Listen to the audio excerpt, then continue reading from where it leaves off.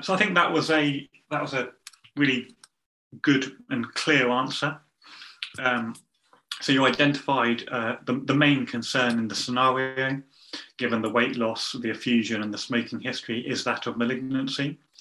And I think, as you rightly said, it's really important to be frank and honest with the patient and their family that that is a possibility, and that's the diagnosis which all the investigations that you're doing are looking for at the end of the day.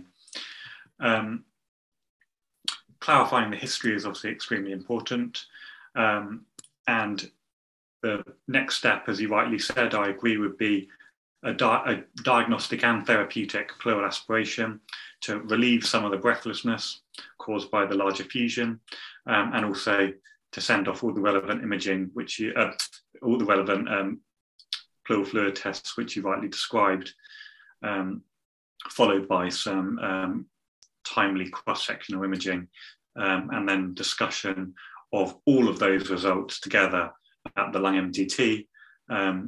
And then when you next see the patient in the clinic, you've had all the information, you've had the MDT decision, and you can make a more definitive plan about what the next step in management will be. So I think that was a really good answer.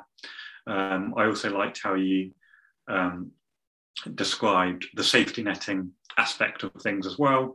So obviously you're planning on discharging this patient from clinic.